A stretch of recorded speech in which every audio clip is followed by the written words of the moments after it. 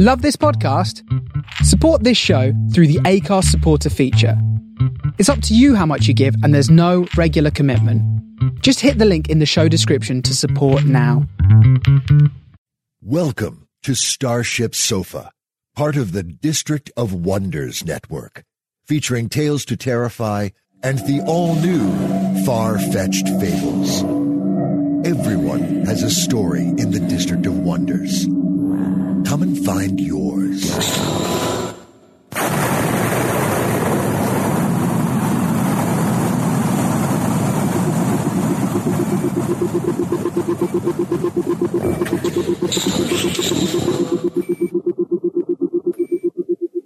This is the StarShipSofa, everybody. Welcome, hello, and welcome to show 451. I am your host, Tony C. Smith. Hello, everyone. I hope everyone is fine and dandy. Welcome back. If you didn't listen to any shows last week, if you remember, we had a week off. Went down to the country of Portugal and son myself on a glorious sandy beach there with the family and friends for a week. Oh, absolutely gorgeous, man. Oh, fantastic. Lovely time. But we're back in the running there now, and we've got the main fiction, which is Cosmobotica by Tony Pye and Costi Gurgu. Then we have Looking Back at Genre History with our very own Amy H. Sturgis. That is all coming in today's show. I do hope, as I say, you will stick around and enjoy it. So we'll jump straight in with the main fiction, and like I say, it is Cosmobotica by Tony Pye and Costi Gurgu. Originally published in the Mammoth Book of Diesel Punk. Tony Pye is a Chinese-Canadian writer in Toronto with a PhD in linguistics. He is the winner of the 2015 Aurora Award for Best English Poem Song, a multiple past finalist in the category of Best English Short Fiction, and the 2009 John W. Campbell Award for Best New Writer. His work appears in anthologies and magazines including Clark's World, Fantasy Magazine, Beneath Ceaseless Skies, and the Time Traveller's Almanac. Costi Gurgu was born in Constanta, the 2,600-year-old Greek city on the Black Sea shore, and lives in Toronto with his wife on Ontario Lakeshore. Large bodies of water help Costi glimpse into the realms, that and some Draken magic. His fiction has appeared in Canada, the United States, England, Denmark, Hungary and Romania. He has sold 3 books and over 50 stories, for which he has won 24 awards. His latest sales include anthologies In the Age of Wonder, the third science fiction megapack, Tressacat 17, the Mammoth Book of Diesel Punk. His novel Recipe-Arium was published in 2016 by White Cat Publications. This story is finally narrated by Paul Cram. I'll give you a little heads up. We had Paul on once before and just captures you into that story and you forget about the narrator. That's what I love about Paul's kind of narrating. You forget about him because he's so good and you're just in with the story. Paul Cram's young with a touch of gravel voice is a bit newer to the world of audio than it is to other acting forms. Listening fans will hopefully be excited by several up-and-coming audiobook titles in the next year being voiced by him. You can also listen to his audiobooks that are currently available right now through Amazon, iTunes and Audible. And there's a link on there to Audible as well if you want to just have a look what he's done. Cram was most recently seen on the set of the feature film Wilson opposite Woody Harrelson, and the indie film Anniversary, shot in Maine, USA by movie director Jim Cole. When not working on a movie set or recording booth, Paul can be found deep frying chicken wings with his sister in her kitchen or quarrelling about pop culture with his little brother around the 10,000 lakes of Minnesota. And you can find Paul at his website, Paul Cram Actor, or there's a link on IMDb. Paul's actually said as well, be sure to sign up to Paul's monthly newsletter because you get loads of contents, prizes, movie releases and, of course, audiobook narrations. Details as they become available. Sign up, a link on there as well. So, the StarShipSofa is very proud to present Cosmobotica by Costi Gurgu and Tony Pye. Read by Paul Cram. Earth gleamed like a jewel against black satin on the other side of the porthole, mesmerizing Henry Coanda, by way of H-Bot's iconoscopic eyes. If it weren't for the shadow of Nightside and the horrors of white below, he might even see where his mind presenced from, the peaks of the Carpathians. Romania, his home. Awe and pride overwhelmed him. This was the opposite of his catastrophic failure almost 3 decades ago at the International Aeronautic Salon in Paris, when he had flown his Coanda 1910, the first jet airplane in history, for a brief, glorious minute before crashing and burning. Tomorrow, on June 1st, 1939, he would land a Cosmobot on the moon in the name of Romania. This was triumph. Henry felt a tear roll down his face, the real face under his Connect helmet, Earthside. His chrome and steel Cosmobot had been built to copy many things his body could do, but not that. Dialing, course correction. Firing engines 3 and 7. Tiberiu Avician radioed via his Cosmobot unit. Designation T-Bot. The robot twisted a bakelite knob on the bronze and glass flight board, a grand plaque whose perimeter was etched with stars and comets. The Cosmoship, Lucia Ferrul, eased into the new course correction. TB took T-Bot's metallic hands off the board, while Henry maneuvered H-Bot back into the pilot pod beside him. Estimated arrival in moon orbit, 19 hours and 56 seconds. Just imagine, Henry, in a few short years, Solo Corp could have mines on the moon, perhaps even Mars. Henry grinned. If T-Bot had real muscle under those steel cheeks, he'd see Tiberiu's warm smile. Although 2 decades younger, TB was his best friend. He hovered over the flight board, monitoring the glass gauges crowded around in basso rilievo of 2 angels trumpeting above a sun disk display. The central glass was lit with emerald stars, marking the latest flight path between the Earth and the Moon. Overseas says we have exactly 2 hours till we fall over the horizon. We need to perform a last inspection. Henry turned H-Bot's head to the front portal. There it was, the moon. Its scarred surface almost all that Henry could see. Look at its splendor, TB. No man or bot has ever come so close to the moon, nor seen it as we see it now. Henry sensed a sudden movement and turned.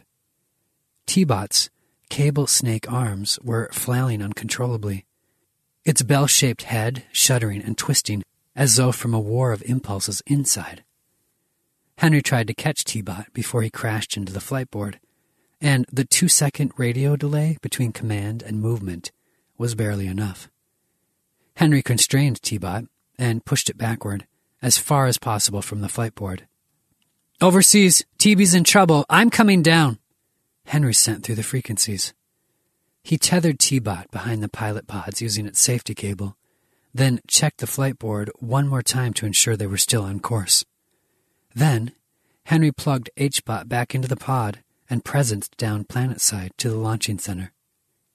He awakened disoriented inside the Navibot sphere, dangling in the sealed chamber in his rubber harness. Once the dizzy spell passed, he pulled off his Cosmobot helmet and looked to his left. Tiberiu spun and flailed uncontrollably in the harness next to him. His friend was having a seizure. Henry unbuckled himself from the harness and dropped gently down onto the cushioned surface below. He tried to grab Tiberiu to steady him, but it was hard to approach without getting kicked or hit by TB's flailing. The door to the sphere opened, and the Cosmojockeys, clad in padded uniforms and cushioned hats, rushed in alongside Dr. Anna Aslan's medical team. The jockeys stepped in on his behalf, their gear giving them adequate protection. Sometimes their charges would twist their bodies in the same way as their piloted Cosmobots in space, and end up tangled dangerously in their harnesses. Experts in their job, the team brought down the distressed cosmonaut without injury to him or themselves. "What happened to my son-in-law up there, Henry?" an authoritative voice asked from the door. It was Grigor Kuza, the de facto owner of Solomonar Corporation, the mother company behind Cosmos Exploration Enterprises. Grigor was, as usual, a statement of power and controlled image. stalwart in his signature dark brown wool suit. One moment we were looking at the moon. The next, T-Bot became erratic. It doesn't make sense, Henry said, looking desperately to Anna. How is he? I gave him a tranquilizer, and he's stable for now, she replied. We'll need to run some tests to find out what caused the seizure. The medics struggled to carry Tiberiu, a bull of a man, on a stretcher out of the sphere. Henry, Anna, and Grigor followed them into Bay 1, where wires and pipes clung to the webs against the vaulted ceiling. None of this makes sense, Henry said with a trembling voice. TV's young, strong, and has survived far worse trauma when he was a test pilot. Is he having a reaction to the cerebralizing serum? We can't rule it out, said Anna. You shouldn't have presence back to Earth, Henry. I warned you about breaking the trances. There's a limit to how much serum your brain can handle. Grigor offered Henry a glass of water, and Henry drank deeply from it. He didn't realize how tired and thirsty 8 hours of presencing had made him. Grigor was the same age as Henry, but years of political struggle had left its mark on him. Henry admired him for being able to stand up against a multitude of opponents. The board of directors at Solomonar, the ministries, the royal court, the politicians of the Romanian parliament, and especially all the foreign agents who tried to infiltrate, steal, and extort their way into their research secrets. Don't worry, my friend. We will take good care of Tiberiu, Grigor said. You, on the other hand, need to finish the mission. The nations are on the brink of another war, but we can give the world a better ambition. Travel to the stars. This had been Grigor's crusade from the start. Who else but the great Grigor Cuza could have assembled the brightest minds in Romania to change the world? Odoblija, father of psycho-cybernetics, Vasilescu Karpin, inventor of the limitless Karpin pile battery, Botezatu, mathematical genius, Oberth, maker of the first rockets, Anna Oslin here, whose research in brain aging led to the cerebralizing serum that made presencing possible. Even he, creator of the jet plane. The technological advances developed by the Solomonar Corporation had brought new prosperity to Europe. The latest advances in cosmobotics meant that space explorers didn't need to worry about life support or a return trip, allowing mankind to aim for the moon earlier than anyone imagined, even if it was by way of robot proxy. Grigor, this dream of yours? It can work. I know it. We've invested decades in this. If we lose this Cosmo ship, if we lose Lucia Farul, Grigor's conviction in this plan made Henry believe it too. He had seen this beautiful dream from up there, this blue and brilliant planet. It could still be saved. I simply cannot recommend this, Anna protested. 2 injections a day is already dangerous for a man your age, and we're not even factoring in you're breaking your trance. I had tested each and every of my planes myself, Anna, back when people thought heavier than air flight was madness, answered Henry. I'll take the risk. Grigor, you take good care of my boy. He's my boy too, Henry. Henry's team of Cosmo jockeys strapped him back, fit his helmet on, and prepped him for the cerebralizing injection. Overseas, tell your team I need them to recalculate the path as soon as possible. I am alone now on the ship, and we have little time before falling over the horizon. Understood, came Marcella Avachian's quivering voice over the intercom. After what happened to her husband, Henry wouldn't fault Marcella if she asked to be by TB's side instead of doing her job. Yet she soldiered on, with only her voice betraying her anxiety. Our team is verifying the calculations as we speak. I'm sure that by the time your presence back into HBOT, we'll have everything we need for the next 12 hours. Thank you, Marcella. For her sake, Henry pretended that everything was all right. But the truth was, he wasn't sure of anything anymore. Good luck, Henry. Henry presenced back inside HBOT and synchronized with its vision. It was still looking out the front porthole. He tried to move to check the flight board, but couldn't. Something was wrong with him now. Could a seizure be next? What could trigger that? No, he was restrained. HBOT's arms and legs were bolted to the pilot pod. He turned his head. Tiberiu's robot, T-Bot, was back in its pod and was piloting the Cosmoship. What's going on?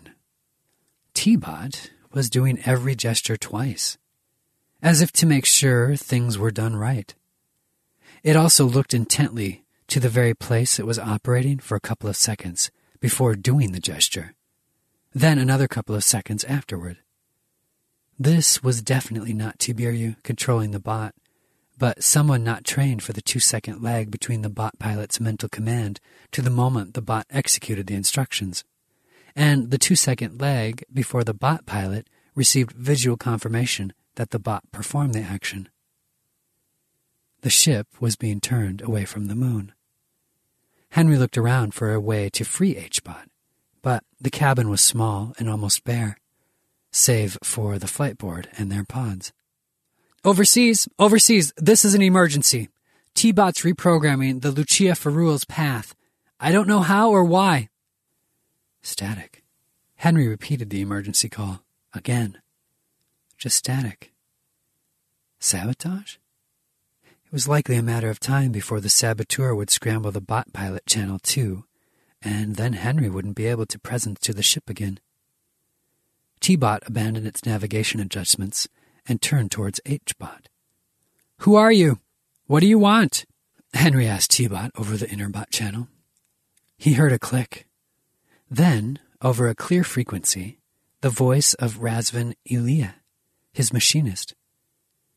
We didn't expect you back, Coanda. Ilya, what are you doing? Delivering the Cosmos ship to those who have paid well for it. I am truly sorry, but you are just in the way. Ilya, inside T-Bot, stood and tried to grab H-Bot's head. But, again, Ilya's lack of training showed as it pushed its legs to stand, an action that propelled it upwards from its pod. It bumped into the ceiling and floated there for a couple of seconds of time lag.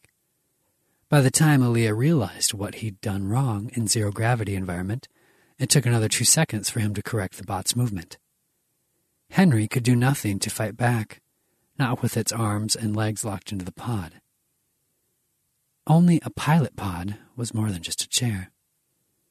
Whoever thought of mounting a chair on the ship? Tiberiu asked on their first boarding of the Lucia Ferrule. Why would robots need to sit? They never get tired. It's not for the bots, but for us. We're used to piloting in a seat, and this will give us the right frame of mind to operate the ship through the bots. And if we happen upon a solar flare, the pod will reset the bot units and recharge them. The pod also has a backup communication system in case something happens. T-Bot finally floated close enough to the floor to magnetize its feet and stick to it. Then he grabbed H-Bot's head and began to pull with all its mechanical strength. Henry shifted his awareness into the pod. If he could presence into his backup bot in the storage hold under the navigation cabin, he'd be free of this incapacitated unit. Why couldn't he remember the frequency? He'd trained for fast transfer, but those times he did, no one was trying to rip H-Bot's head from its socket. Henry could see through H-Bot eyes as its head came loose, with only a fragile cable still tethering the floaty cranial unit to its body. The rogue bot needed 2 seconds to see the results of his efforts. It had to be now. Henry focused and coded in the frequency, praying that it was right. Henry surged through the connection, and 2 seconds later, he stirred in the darkness of the storage hold and flexed the mechanized fingers of his backup robot. He slid the battery button to full function, tapping into Bot 2's carpet pile. Henry gave a sigh of relief. He still had a working bot on Lucia Ferrule. He hadn't lost the ship yet, and if he were to keep it that way, there were things that needed to be done planet-side first. Returning to the Navibot sphere, Henry opened his eyes. His helmet was dripping with sweat, and his eyes felt like they were covered with spider webs. He gulped for air and felt the Cosmo jockeys helping him out of the straps. Once safely on the ground, he grabbed the first jockey's arm. I need Kuza here, now! Henry struggled to his feet, pulled off his drenched shirt, and threw it out of the sphere. Then he pressed the connect button on the intercom. Overseas, we have a problem. Henry, You shouldn't have presents back. Anna said. Marcella was still in charge of flight control oversight. Her voice was now firm and professional. Could that mean TB was out of danger? Or did it mean she played the Iron Lady she needed to be to hold the mission together for the sake of her husband and her father? Lucia Ferrul is under enemy control. I repeat, Lucia Ferrul has been compromised. Grigor stepped in, his face darkened and confused. What did you say? Ilya, our machinist, presenced into T-Bot while TB was still in it. That's why TB had the seizure. Henry inhaled and leaned against the sphere's soft wall.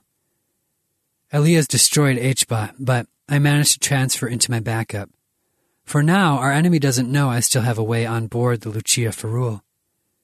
Grigor sputtered. Ilya betrayed us? Who's he working for? No time to debate that. I need everybody to listen carefully. Overseas, what's the time left on the clock? Henry put on the new shirt that a Cosmojockey brought him and allowed the man to button it up for him. 1 hour, 37 minutes to fall over the horizon. Good. Enough time if we move fast and precise. What's to be done? Asked Grigor.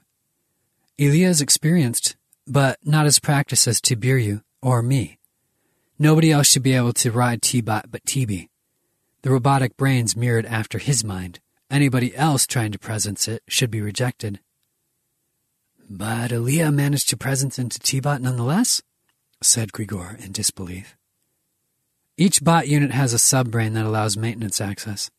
I suspect Ilya had tampered with T-Bots. The sub-brain shouldn't be able to control the bot 100%, but it can still be used to issue simple commands like moving and pressing buttons, enough to navigate the ship. Grigor was fuming. Unbelievable! Ilya couldn't do this without outside help. He needs someone who can calculate new flight paths, and someone who can back him up here. Marcella cut in over the intercom. To be able to pirate the radio signal, Ilya could only be using the radio tower, or a secondary transmitter built on a very high point nearby. The closest summit to us is 20 kilometers south in the Busegi Mountains, which is too far. We need to send teams to check the facility. Do it, Grigor said. Henry stood. Grigor, I bet his accomplice had destroyed our backup electrical generator, and he's waiting for the right moment to cut off power. They hijacked T-Bot exactly 2 hours before our control window closes, when Romania's position will not allow us to stay in contact with the ship. That means they don't want to destroy the ship, but bring it back into orbit where the foreign power can keep it out of our reach. Marcella interrupted again. They need at least 20 minutes to turn the ship onto a path where we can't relink. After that, they can cut the power and leave us in the darkness while they can retreat with everything they got from us. Grigor swore and punched the cushioned wall. Henry lay a hand gently on Grigor's back. We don't have time for anger, Grigor. I need you. I'm here, Henry. I'm here. Good. Send men to every point where a spy could cut off the power. Not only in our base, but outside too, on the entire mountain, and especially in Brasov. Tell them to take the spies by surprise so they can't alert anyone. Grigor hurried out of the sphere. Overseas, Henry continued. Get in contact with Dr. Odoblja and ask him if there's a way to stop Ilya's control over T-Bot. But Dr. Oblja is at the Psycho-Cybernetics conference in Vienna. Our success depends on it, Marcella. Henry turned to one of the jockeys. My training bot, in Bay 2. Prepare it. Henry presenced into the training robot. The serum from his previous injection still effective for a short-distance connection such as this. He stepped outside of the Sphere's facility, inside Obot, adjusting to the lack of lag planet-side. As a reflex, he paused to breathe in the mountain air. But, of course, Obot could neither transmit back a scent signal or fill Henry's lungs. The launching center, perched atop Mount Timpa, above the city of Brasov. In the gloaming, the city was a sea of flickering lights, landlocked by the black, woolly mountainscape. And the road down the forested slopes was a slither of electric lamps. No motion in the center's yard. Everybody here was either inside the Sphere's facility or inside the overseas building. Henry steered Obot around the Sphere's facility, a huge concrete cupola without windows. The facility was back-to-back with the Overseas building, a magnificence combining the graceful vertical Art Deco lines and the honeycomb pyramidal style inspired by Henry's latest invention, the Benton Boys. This type of prefabricated structures was meant to make house construction affordable to a wider array of social classes. He stopped in front of the radio tower. Obot's eyes zoomed into the top of the structure and caught sight of something close to the pinnacle. Ingenious. Ilea had actually built a camouflage nest there right under their noses. A small-scale replica of the Navabot sphere, practically a tin ball, fixed in a wooden frame and tied with wires inside the tower's structure. The saboteurs were more resourceful than he imagined. Obot began climbing the steel tower, not a difficult prospect for a robot that could magnetize its feet. Although initially the saboteurs' hideout sounded clever, it now seemed dumb to Henry. It was too easy. They needed 2 hours to make their plan work. How could they stay uninterrupted when they were so easy to spot? Henry heard a clink under Obot's right hand and stopped abruptly.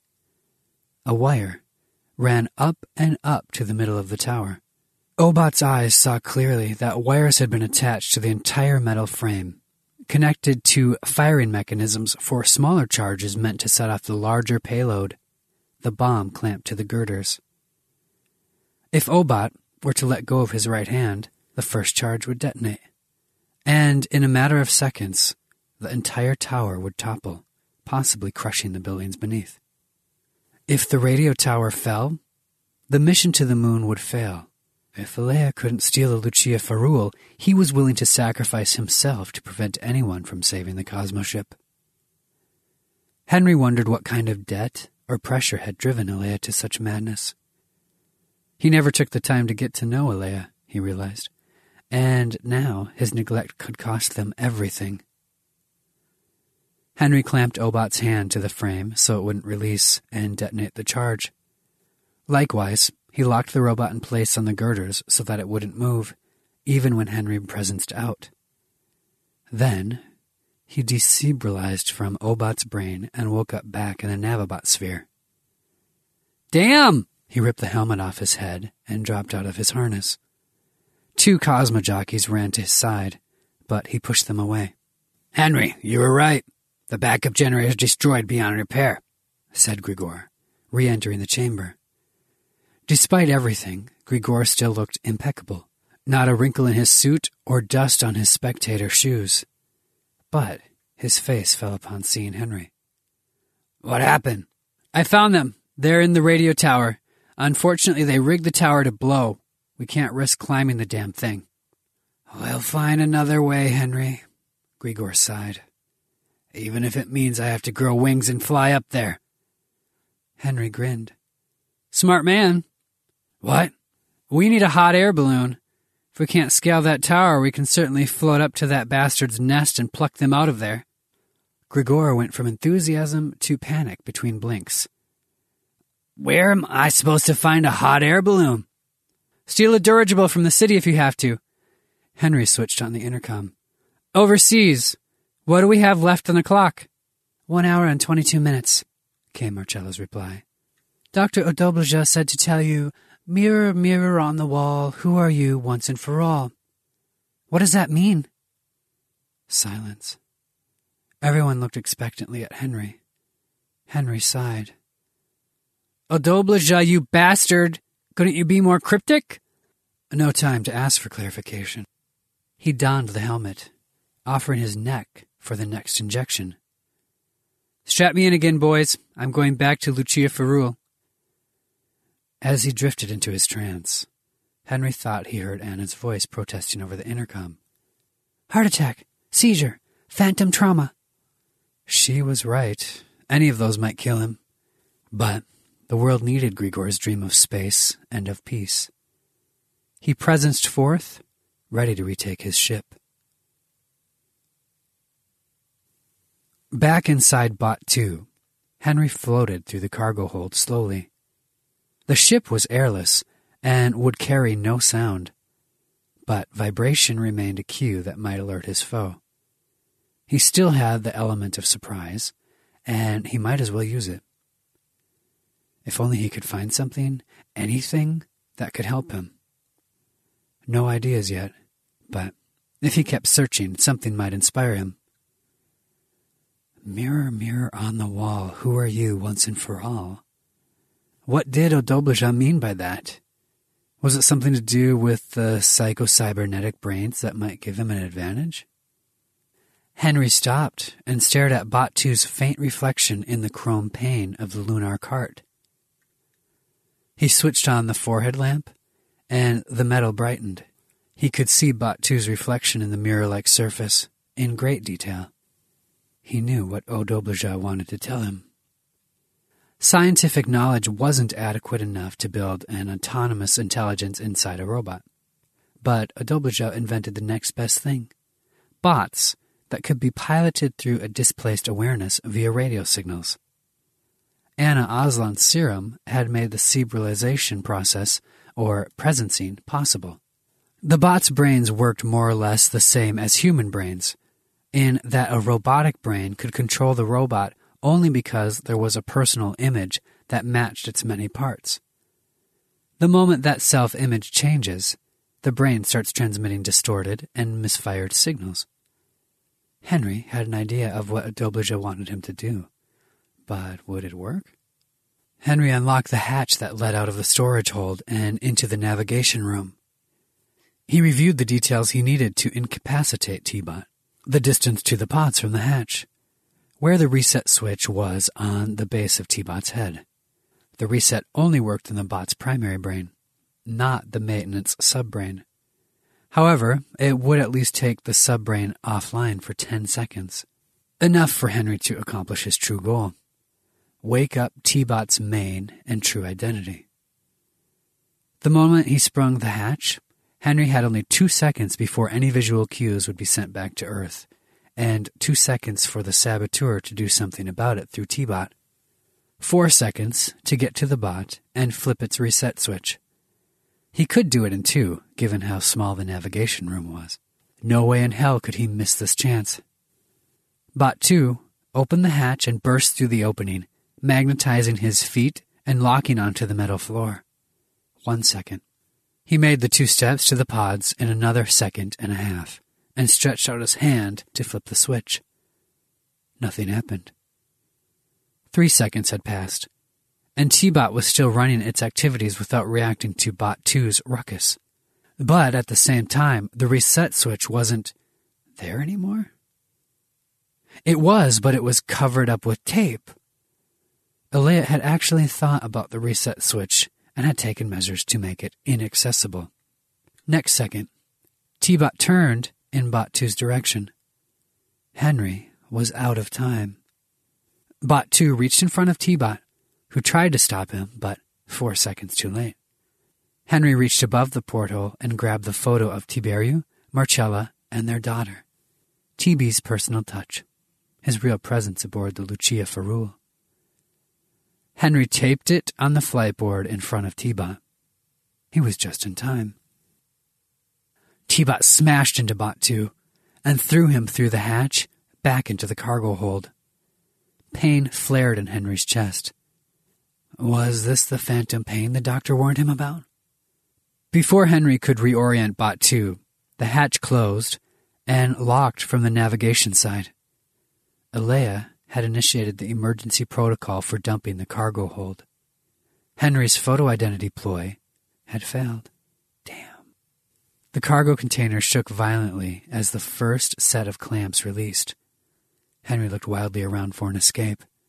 The second set of clamps disengaged and the module separated from the ship.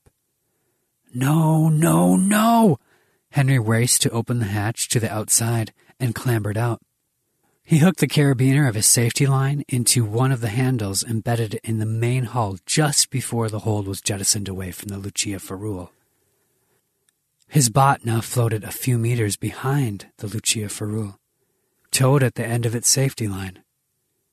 Henry could cry right now. This had been TB's idea for the bot's safety while working outside the ship if the need arose. Sweet, thoughtful TB.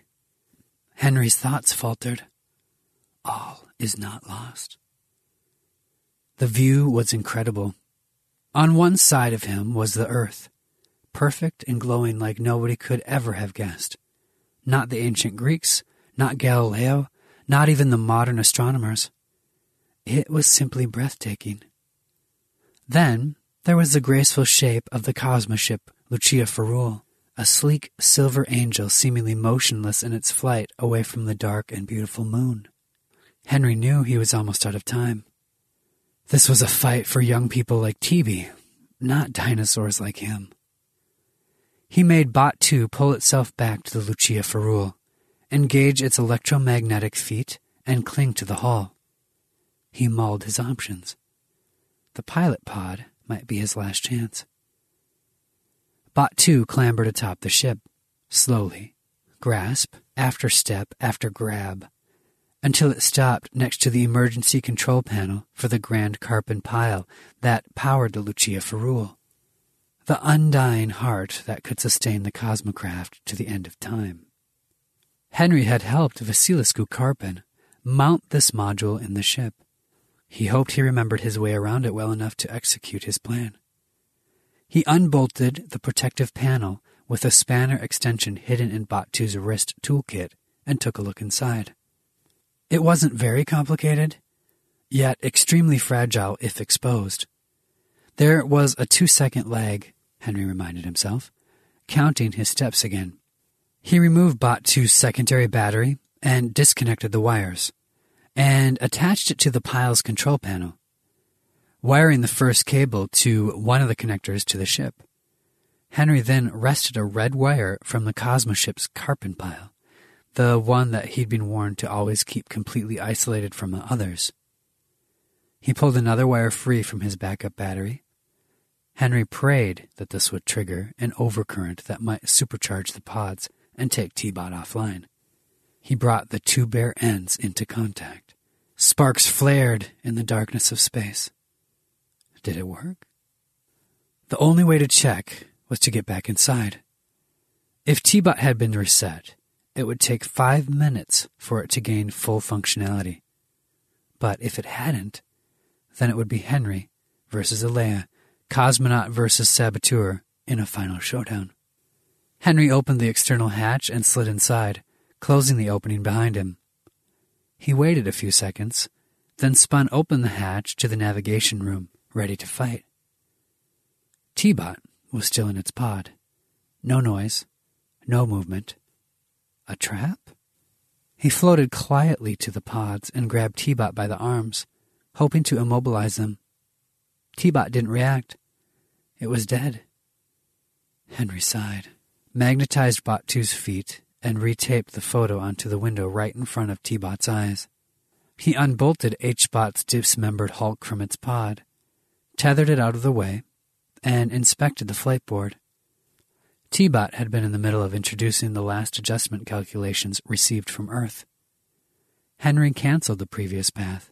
The clock had been set to count down the time until the fall over horizon event, when Romania would be on the other side of the globe, and the ship and its bots would be out of contact with the human pilots. 12 minutes left. Henry reestablished radio contact with Overseas. Overseas, this is Coanda. Now back in command of the Cosmo ship, Lucia Ferrul. I sent the exact coordinates of my position. Please recalculate my flight path. I have 12 minutes to dial in the new calculations. He heard the cry of relief from Marcella. Then, as she spread the news, Henry could tell Marcella was crying. Henry fed the new calculations into the flight board as he received them. T-Bot's arm shot up and struck Bot 2 in the head, sending Henry reeling.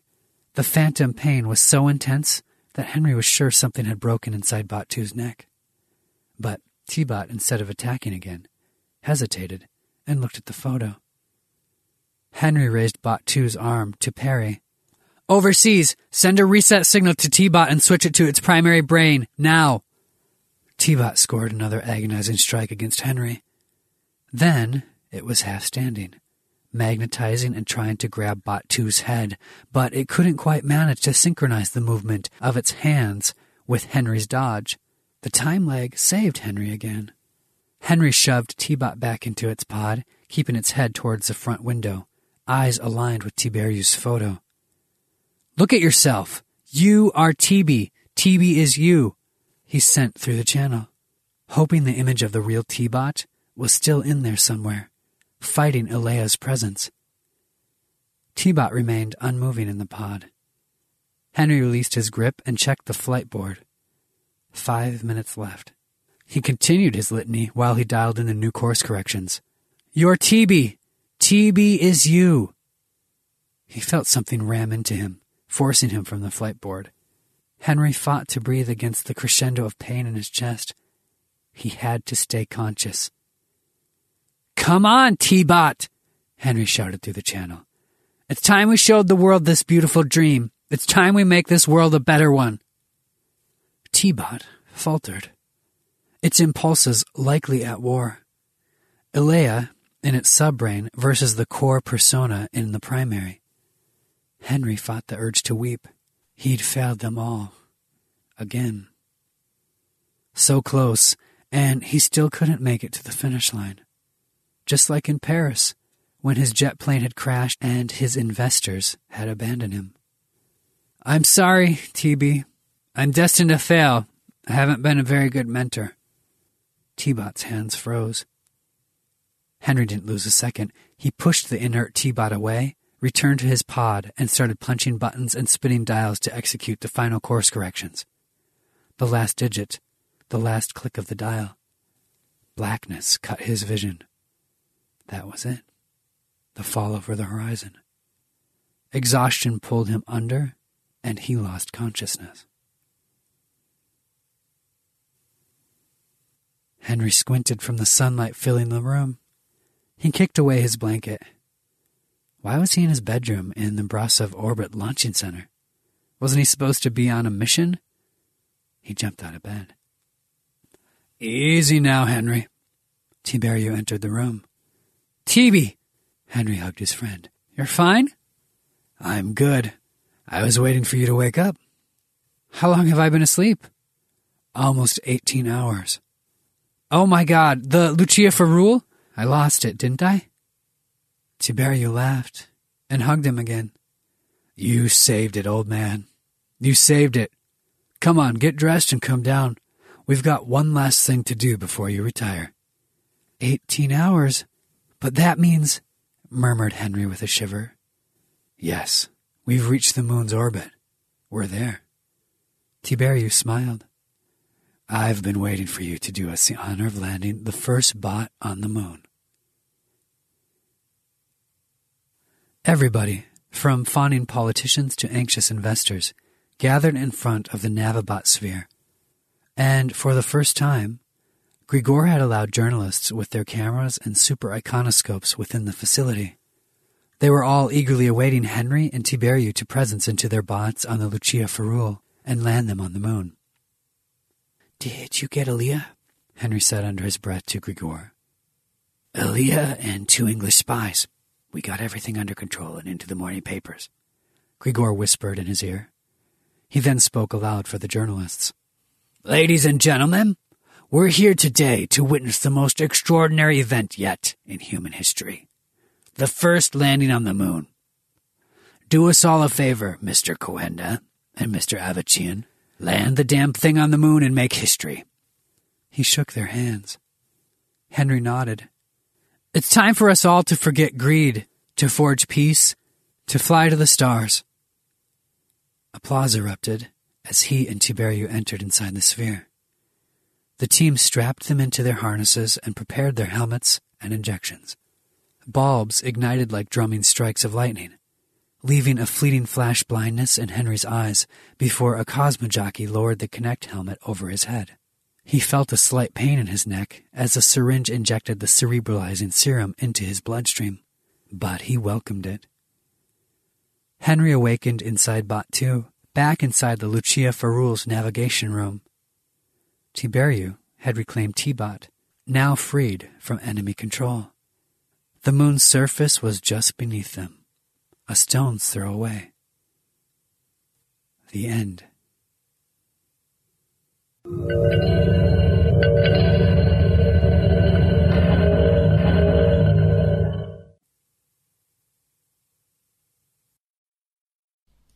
And there you go. Big thank you to Tony Pye and Costi Gurgu, and amazing voice by Paul Cram. Thank you so much, gentlemen.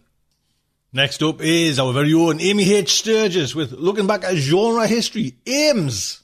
Hello, my friends. It's time for another look back into genre history. Lately, one of the things that's been on my mind is the subject of elections. I know that some of you know where I'm coming from. Some of the members of the Sofanaut family have recently had elections in their home countries and are dealing with the aftermath of that. And I know others in the Sofanaut family are, in fact, looking ahead. I wouldn't say looking forward to, but looking ahead to elections in our countries. And of course, we're all watching each other's elections too, are we not? And that made me think about a work of science fiction, dystopian science fiction, appropriately enough, that was written as a future history, particularly to respond to one election, and to put a finer point on it, one candidate. And because the impetus for this story was so specific, one candidate in one election, the author thought, well, the shelf life of this story wasn't going to be terribly long, because once the election was over, well, the question was kind of moot. But in fact, it has become quite an influential book, and rightly so, that has long outlived the immediate circumstances that inspired it, and has gone on to inspire other works as well. So let's talk about this book, shall we? Let me start with the author. The author was Sinclair Lewis, who lived from 1885 to 1951. He was a U.S. citizen, and he wrote novels and short stories and plays.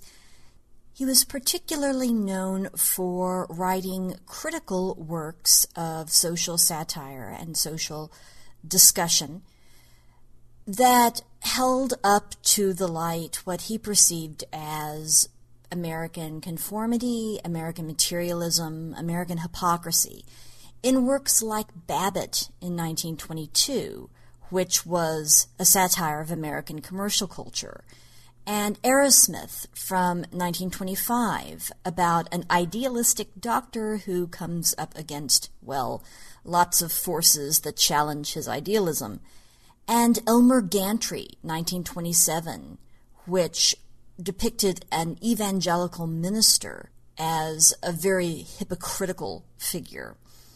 Now, in 1926, he won the Pulitzer Prize for the novel Aerosmith, and he became the first person who would not accept his Pulitzer.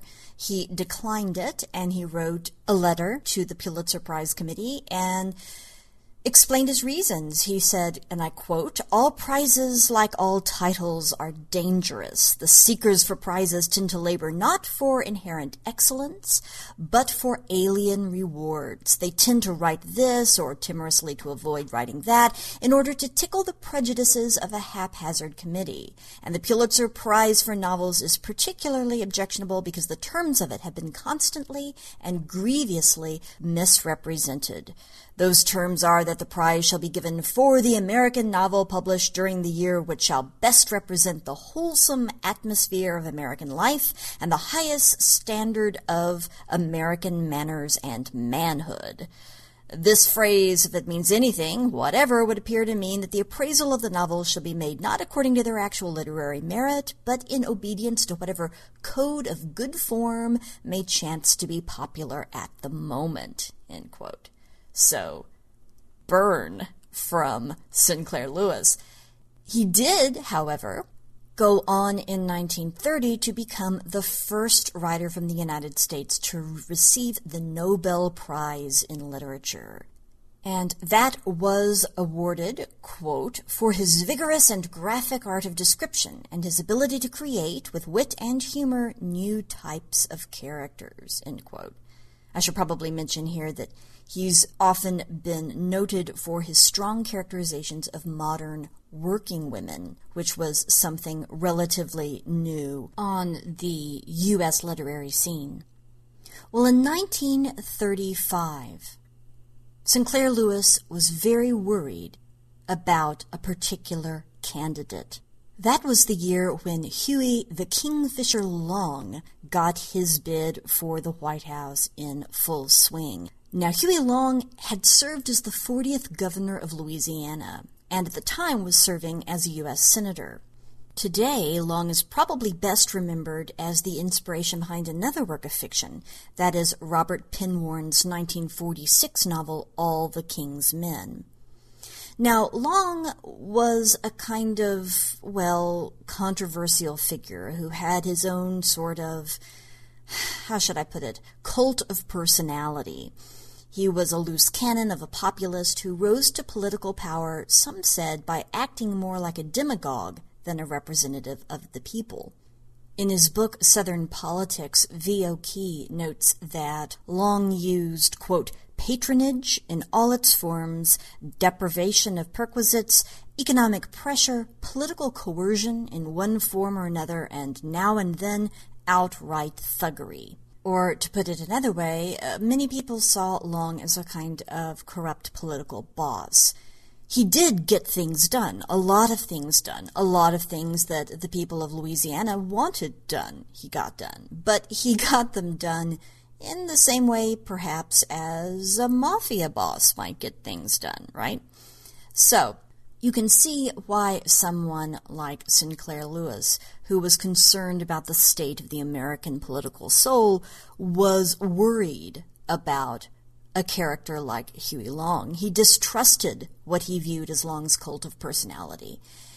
And he wanted to tell his fellow citizens that Long might be saying everything they wanted to hear, or, to use today's newspeak, he might be telling it like it is, but he could only keep his extravagant promises to the people by twisting the American system of government out of shape and consolidating greater power in his own office and person. Where would this stop? Dictatorship, Lewis believed. And so Lewis sat down and wrote a novel, 1935, called It Can't Happen Here, imagining what the day after tomorrow might look like if Huey Long were elected president. Lewis wrote his novel as fascism reared its head in Europe, and so he outfitted his Huey Long avatar, the charismatic President Berzelius Buzz Windrip, with all the outward trappings of that fascism. The United States transforms as President Windrip transforms the office. He ends up with a private militia and concentration camps, and a chief of staff who sounds suspiciously like Nazi propaganda wizard Joseph Goebbels. But despite all of this, and this is, I think, quite interesting, President Windrip is not a Nazi. And this speaks to Lewis's big complaint and criticism of the American character. There's nothing there. Or to put it another way, the president doesn't believe in the wrong things, in this case. He doesn't believe in anything, which is rather terrifying because that makes him very, very hard to anticipate and thus hard to fight. You don't know which way he's going to go because the only thing he's really in it for is the power. Windrip is not an ideologue of any kind. He's cynical. He's opportunistic. He's part con man and part entertainer. He's a manipulator who plays on all of the social and economic and political fears of the people, and he also plays on their related desire for a strong leader to just take control and fix things from the top down. They don't like how things are, so somebody just needs to come in and make things right, however that person has to do it. And he plays on those fears and plays on those desires like a musical instrument. He appeals to the basest urges of the people and that includes racism and that includes xenophobia, to convince them to give up their rights and responsibilities, and in turn give him unprecedented power, of course, because that's his ultimate endgame. In other words, Winthrop, scholars argue, represents a particularly U.S. form of authoritarianism. It's sort of an extreme but logical end product of what scholar Robert Higgs, using a term that was coined actually by his former PhD student Charlotte Dwight, has identified in the current U.S. system, in both parties, as participatory fascism. Pretty heavy stuff. Whether you agree with the interpretation or not, it's food for thought. Now, Lewis plays out this scenario. How would this presidency unfold in practice?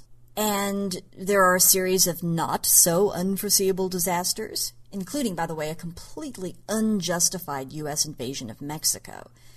And It Can't Happen Here leaves readers poised at the beginning of a new U.S. Civil War.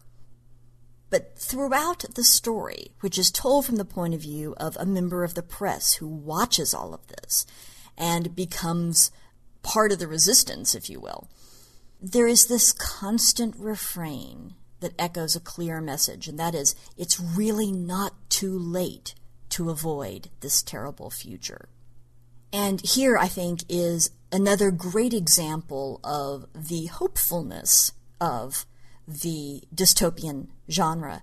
That is, you don't yell fire when everybody's already burned to a crisp and dead as a doornail, right? You yell fire when there's still a time to get out, right? The point of a warning is this is not inevitable. This is something that can be avoided. And It Can't Happen Here was Sinclair Lewis's cry to say, hey, wake up, don't elect this man, or bad things will happen, but it's not too late. Now, it just so happened that the question of the election became a moot point even faster than Lewis expected it would, because a physician fatally shot and killed Huey Long at the Louisiana State Capitol a year before the election happened. So, in fact, the election didn't play out with Long as a candidate. Long was assassinated, and so the point was moot. But the long-term relevance of It Can't Happen Here is worth discussing. Over the last 80 years, Lewis's vision has inspired others who share his concerns about the political world and how the American system could be subverted if a particular candidate were to hijack the system, in a sense. The original 1983 television series V, which you may recall launched a 1984 sequel and then 2 television series, one of which ran from 1984 to 1985 and the other 2009 to 2011. That entire V story was directly inspired by It Can't Happen Here. In fact, some of the Nazi imagery you see is some of the same Nazi imagery you see in the novel. And the major idea that there's going to be someone, in the case of V, it's aliens, who comes out of apparently nowhere, promising everything you could possibly want, just give them power. Well, that fits very well with Lewis's concerns about Huey Long. And of course, V has gone on to inspire other texts as well.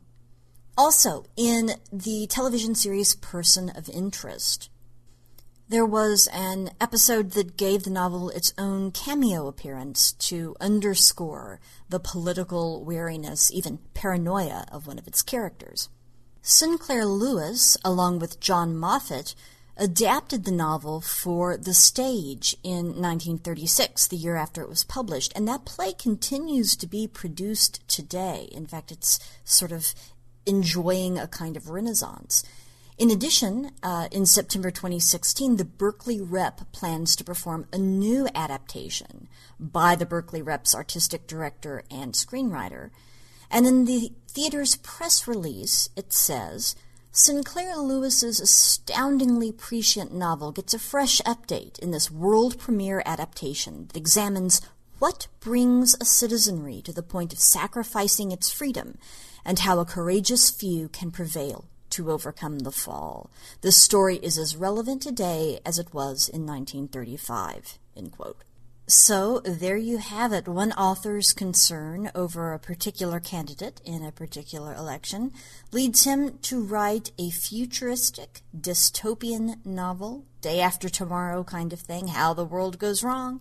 It can't happen here, and in fact it does in the novel, and thus a work that appeared to have a rather short shelf life in fact has gone on to have quite a long life and quite an influential one as well, being revisited time and again and also, of course, reinterpreted so that, for example, the aliens of V are, in fact, metaphors for those who might seduce us into giving up our rights and responsibilities and giving them power. By the way, you can find the entire text of It Can't Happen Here online for free at Project Gutenberg Australia. And before I sign off, I would like to issue an invitation to everyone to join me, particularly in the month of October online.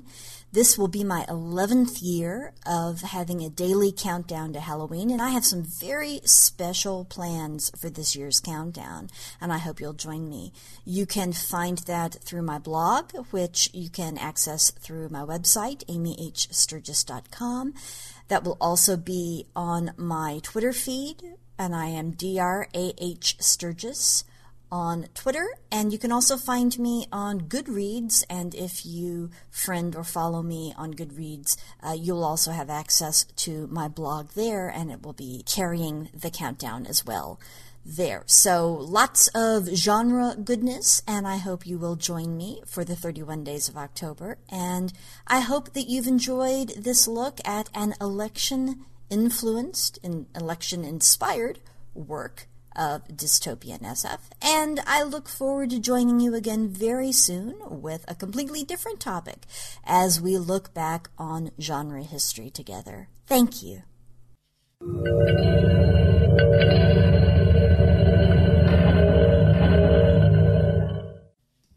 Big thank you, Amy. You are a star. Thank you so much. This was all waiting for us. They're all ready to go.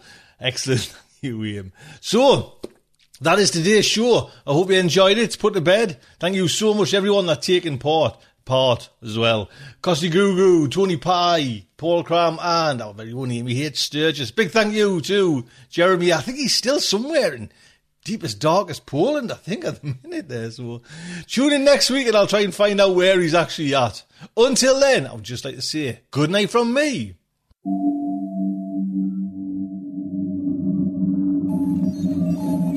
Will our heroes survive this terrible ordeal?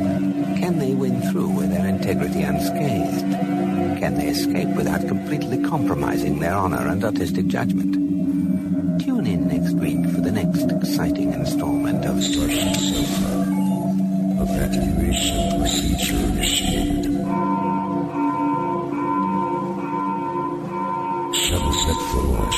Airlock will be opened in 3, 2, 1. This presentation has been brought to you by the District of Wonders Network, dedicated to podcasting the finest genre fiction.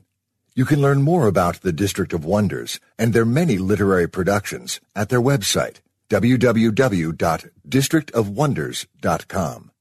Thank you for listening.